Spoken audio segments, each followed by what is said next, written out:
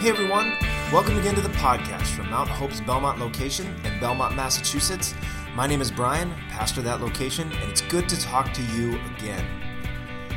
You know, when we were kids, we were teenagers, what other people thought about us really made a difference in how we lived our lives. And if we're honest, as we get older, it doesn't really change that much. We still care what people think, and especially when it comes to our faith, it can really impact how willing we are to live out our beliefs in public places.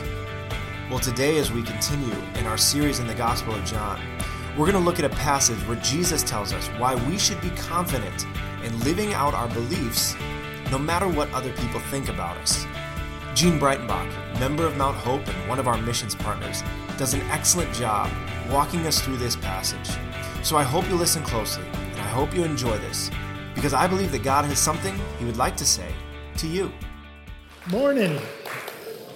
There are scriptures in front of you in the seats. If you turn to John 15 or in your favorite electronic device, if you're taking one of the Bibles that's new to you, this will be page 902. And this won't hurt at all. Now, if I was sitting in your seat, I'd be nervous now. The only time I've ever heard that phrase is from a dentist or a doctor right before they hurt me. They're lying, and I brace myself. 5 years ago, I had my first doctor's visit in Boston. I had moved to Boston 6 years before, but just neglected to choose a physician and get a physical.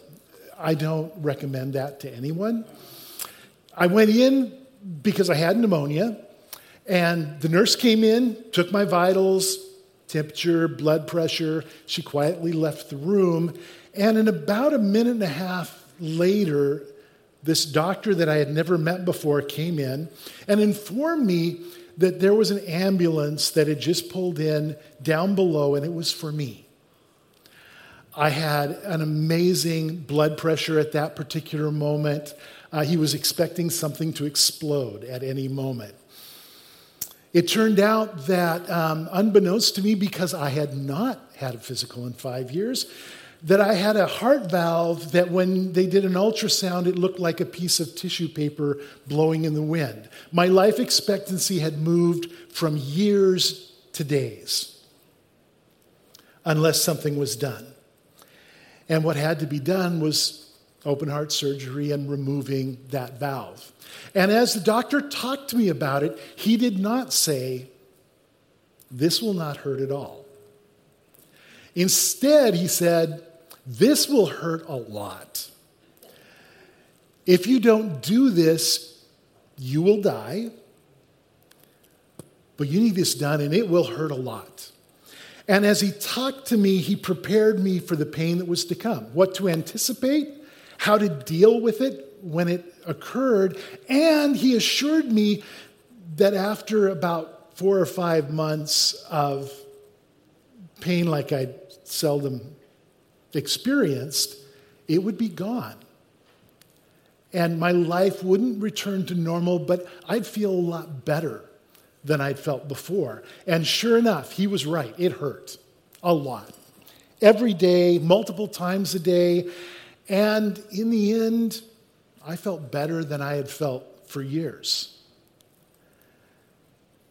The result, I'm not dead now.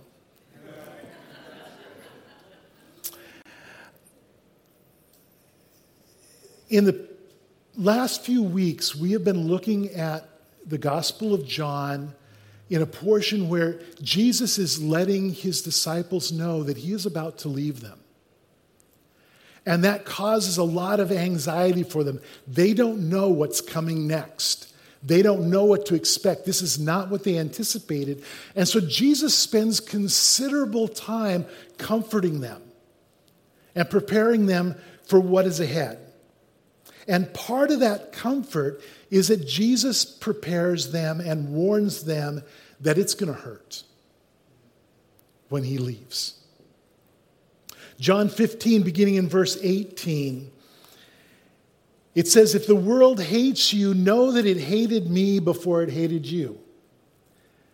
If you were of the world would love you as its own. But because you are not of the world, but I have chosen you out of the world, therefore the world hates you. Remember the word that I said to you, a servant is not greater than his master. If they persecuted me, they will persecute you also. If they kept my word, they will also keep yours. But all these things they will do to you on account of my name, because they do not know him who sent me. If I had not come and spoken to them, they would not have been guilty of sin, but now they have no excuse for their sin.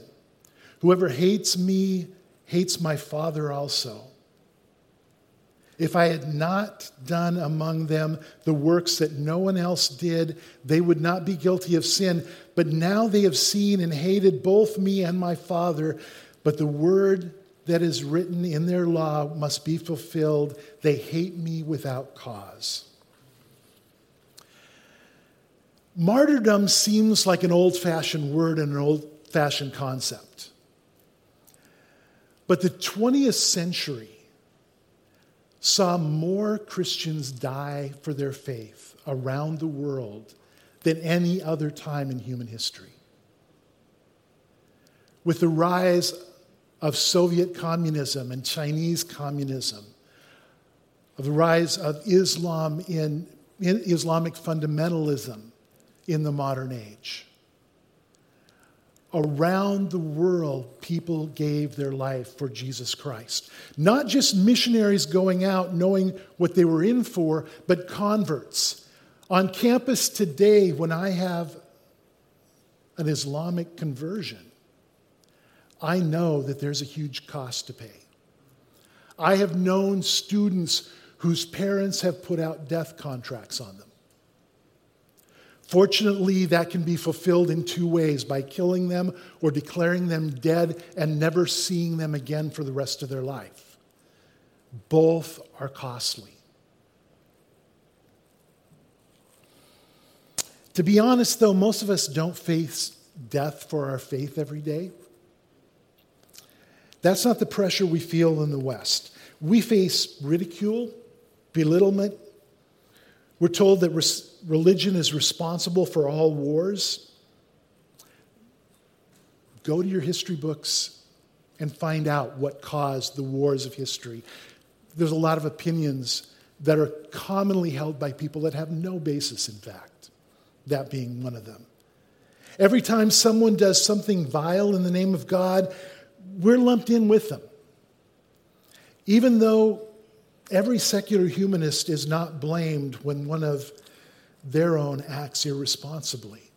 And history's full of that as well. We're seen as resisting progress, promoting injustice, as bigots and hate mongers. Whenever we oppose something, we're talked about now as having a phobia, a mental illness. It's not a rational thing that we have thought through with God. We are just defective. And why? Because we follow Jesus. Americans, by and large, and we just need to really accept this. This is the world we come out of for most of us. Americans are insecure. We are driven by peer pressure, polls, and public shaming.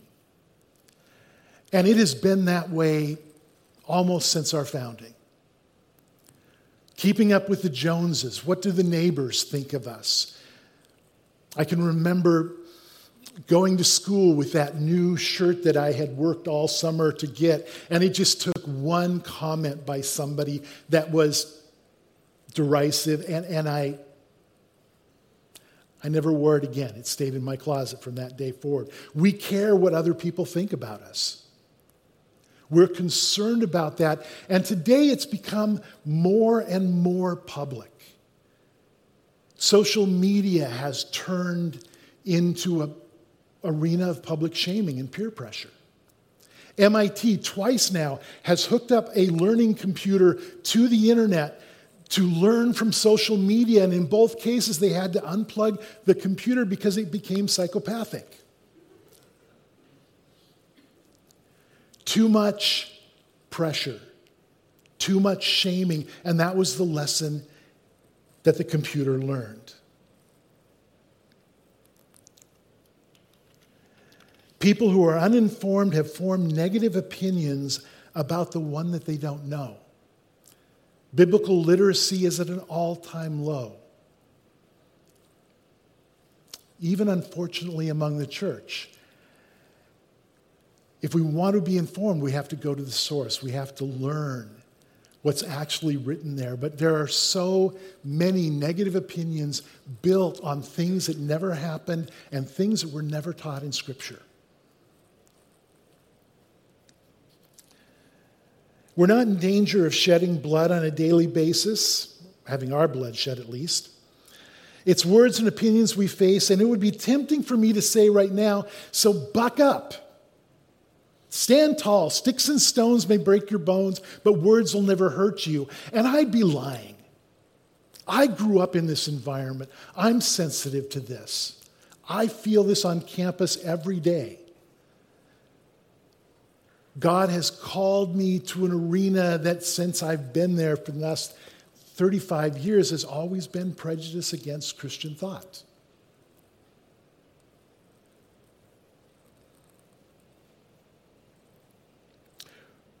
Words have an effect on us. Fear is real, but fear robs us of our freedom. It manipulates us. Insecurity drives us apart as we try to hide who we are from the people around us. And this culture right now, anxiety and depression are epidemic among 20-somethings and younger. And I believe that most of that comes from insecurity. We're in an environment where if you let people see who you are, it's probably going to show up on Facebook the next day. Trust is low. And people are driven by fear. We're also told in Scripture that that's what drives a lot of people away from Jesus. For a lot of people, we look at John at the very beginning, and when he tells us that for God so loved the world that he gave his one and only Son for us, he follows it up with what I think is one of the most insightful sections. That the light has come into the world, but men love the darkness because their deeds are evil. And I think we can add, and they're insecure. They don't want to be seen for who they are, and they would run from a cure to protect themselves.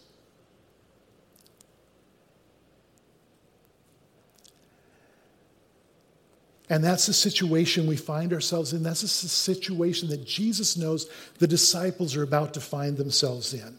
So how does Jesus prepare and encourage his disciples? He gives them three things. I'm not going to share them in the order that Jesus shares them in for convenience here, but Jesus gives them a heritage, he gives them a birthright, and he gives them a destiny. First, he gives them a heritage.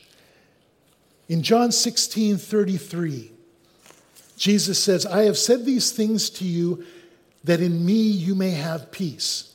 In the world you will have tribulation, but take heart, I have overcome the world. Already past tense. Jesus' actions, his confrontation of error and evil, the life that he lived overcame the evil that came against him. The future is past. In terms of our future has been established in the past. Jesus already overcame the world. And he starts with that with his disciples. He says, people will hate you, but realize this is the new reality. I already won for you. I've already walked down this road, and if you follow me, you will win too. Because I have already won. Hatred is not the end. Hatred's power is limited. And the question is, are we going to cross the finish line with Jesus? Because he's already built it. He's already passed over it, and he's given us the invitation to join him on the other side. Secondly, we're given a birthright. John 15, 26 and 27 says, "But when the Helper, already established as the Holy Spirit, comes, whom I will send you from the Father, the Spirit of truth who proceeds from the Father, he will bear witness about me. And you also will bear witness because you have been with me from the beginning." I'm going to skip down to 16, verse 1. "I have said all these things to you to keep you from falling away. They will put you out of the synagogues. Indeed, the hour is coming when whoever kills you will think he is offering service to God. And they will do these things because they have not known the Father nor me. But I have said these things to you that when their hour comes, you may remember that I told them to you. I did not say these things to you from the beginning because I was with you. But now I am going to him who sends me, and none of you asks, 'Where are you going?' But because I have said these things to you, sorrow has filled your heart. Nevertheless, I tell you the truth, it is to your advantage that I go away. For if I do not go away, the Helper will not come. But if I go, I will send him to you. When he comes, he will convict the world concerning sin and righteousness and judgment. Concerning sin, because they do not believe in me. Concerning righteousness, because I go to the Father and you will see me no longer. Concerning judgment, because the ruler of this world is judged.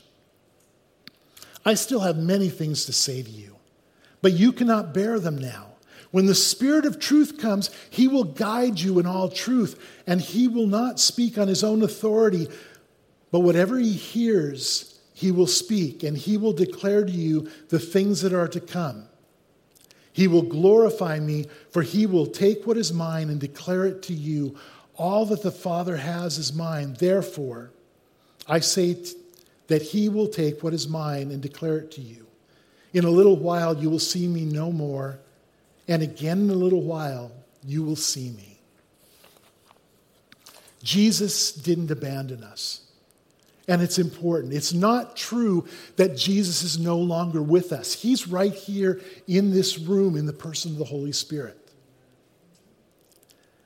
The Holy Spirit who is fully God, fully a person, and fully here on your side. Sometimes I think the Holy Spirit is looked at as kind of like Casper the wispy ghost in the corner, having little power in the rest. This is God.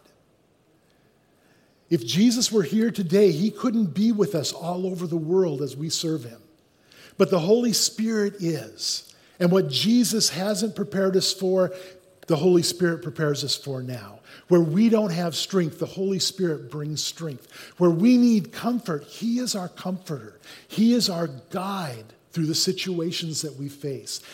And most of all, I think, he is in it with us all the time. We never face anything by ourselves. I spend time with the Holy Spirit in private so that I will know his voice in public. I spend time with the Holy Spirit in private so that I will know his voice in moments of trial.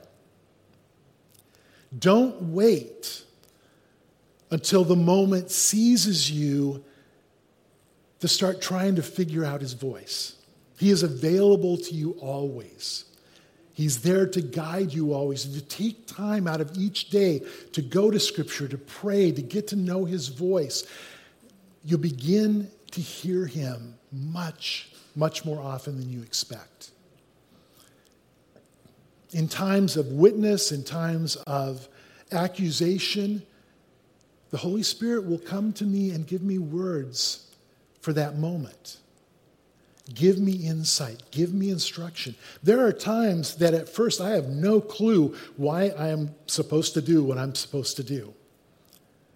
I'm supposed to say something very specific or go to a very specific scripture. I say that or read that scripture and suddenly something bursts out in the other person's life that I had no clue was there. And ministry takes place. We need to take that time to get to know his voice because he is with you always. We sing sometimes in worship, "Come Lord Jesus." Theologically, it's incorrect, but I understand what we're really saying. What we're saying is not, "Holy Spirit, come," because he's never far away from you. Everywhere you go, he is there. What we're really singing is, "God, help me to focus on you, to recognize you, to hear you, to respond to you." And that attitude is perfectly appropriate and why we still sing those songs, and we will continue to sing those songs. He is with us. And then third and last, Jesus promises his disciples a destiny. John 16:20 through 24. "Truly, truly, I say to you, you will weep and lament, but the world will rejoice. You will be sorrowful, but your sorrow will turn to joy. When a woman is giving birth, she has sorrow because her hour has come. But when she has delivered the baby, she no longer remembers the anguish for joy that a human being has been born into the world.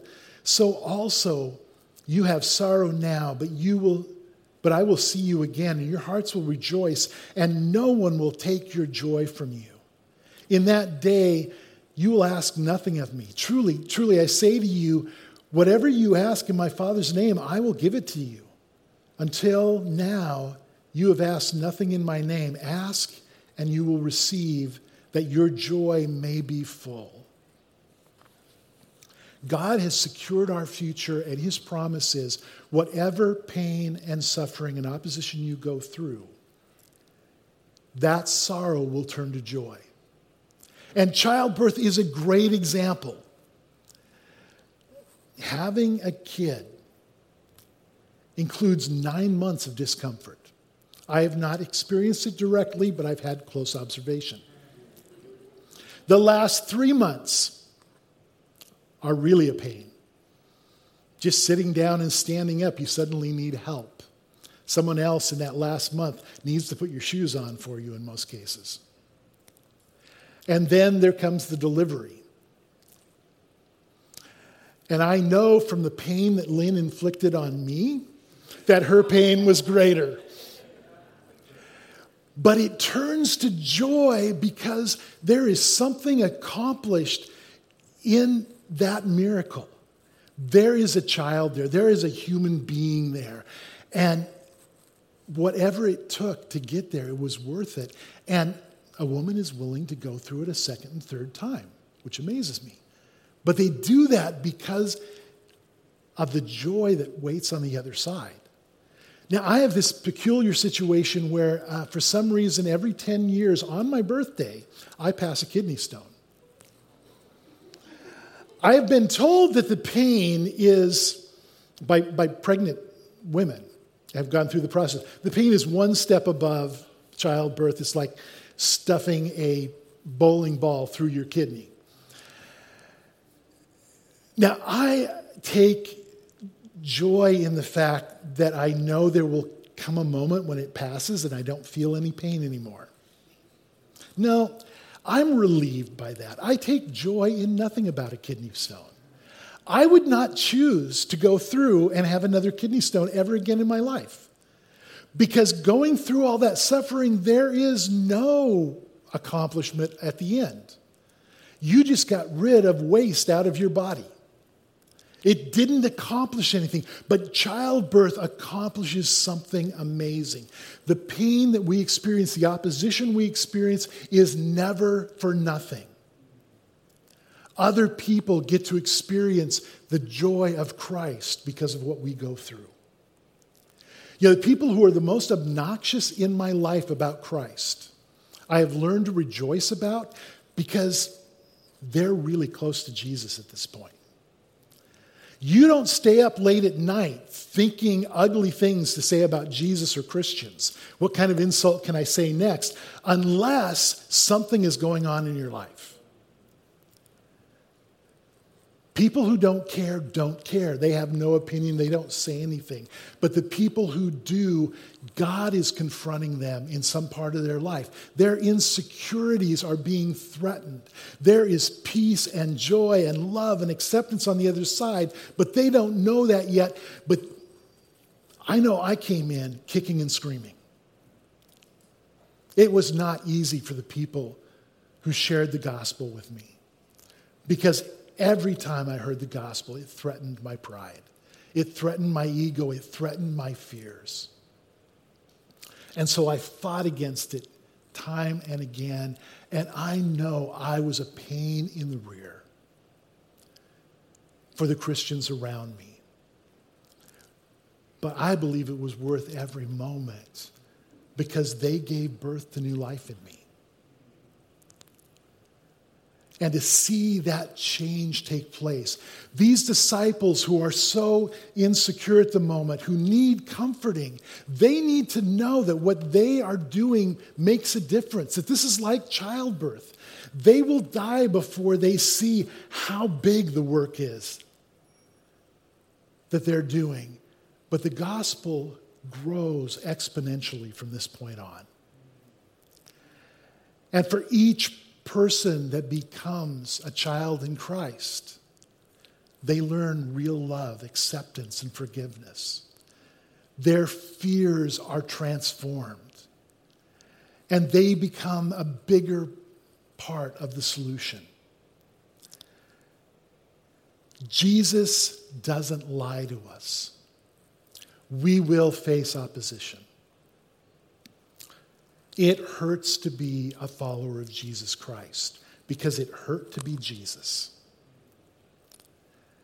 But Jesus took that and changed the entire world, and is basically telling his disciples, and so will you.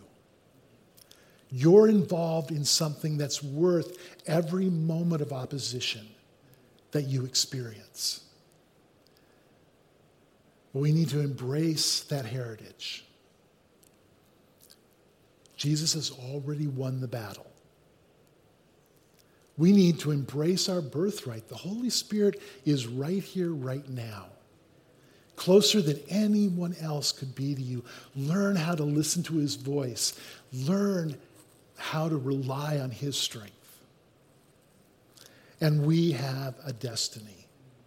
We have the promise of Jesus that your sorrow will be turned to joy. Your pain and suffering will never be forgotten. Jesus keeps a record. And he will come back with reward, with joy. As we end, there'll be a final song. The worship team can come up.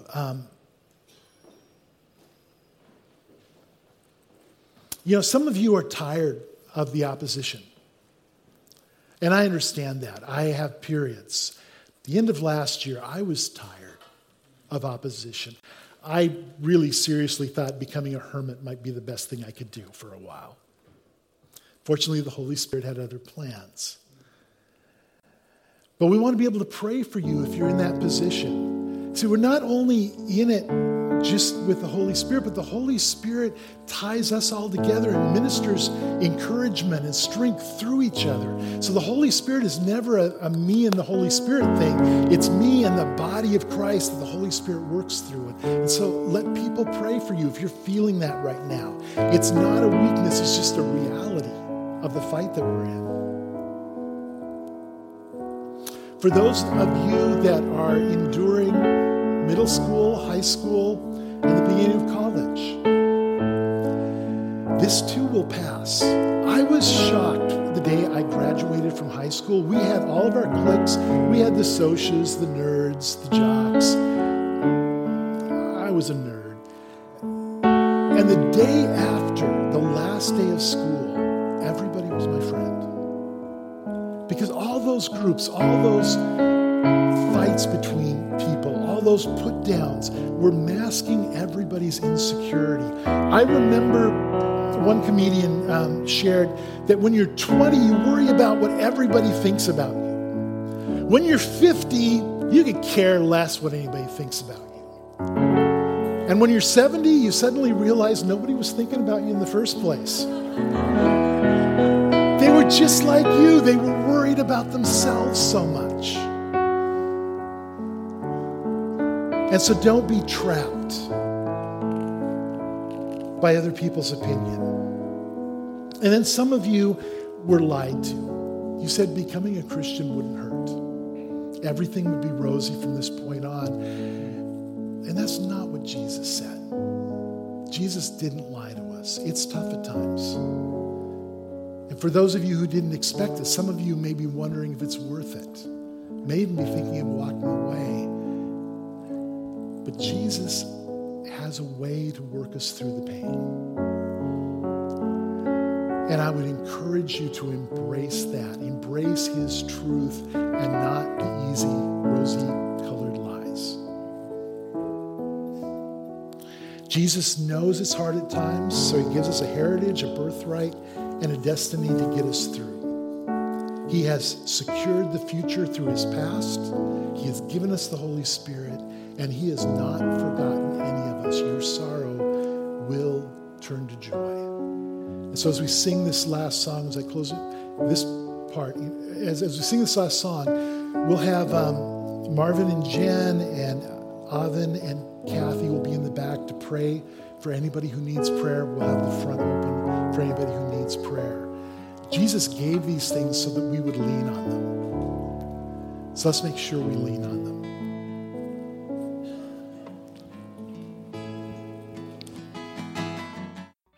Hey, thanks again for listening to the podcast from Mount Hope's Belmont location. At Mount Hope, we gather in Belmont every Sunday at 10 a.m. and in Burlington at 9 a.m. and 11 a.m. Each week that we gather, we do so to learn more about God, grow in our love of Him and others, and then we go to live lives driven by faith. If you live in the Burlington or Belmont, Massachusetts areas, we'd love for you to join us on a Sunday. You can learn more about us by visiting our website at mounthope.org, MOUNTHOPE.org, or follow us on Twitter or Instagram at MTHopeBelmont. Thanks again for joining us, and we look forward to having you listen again next week.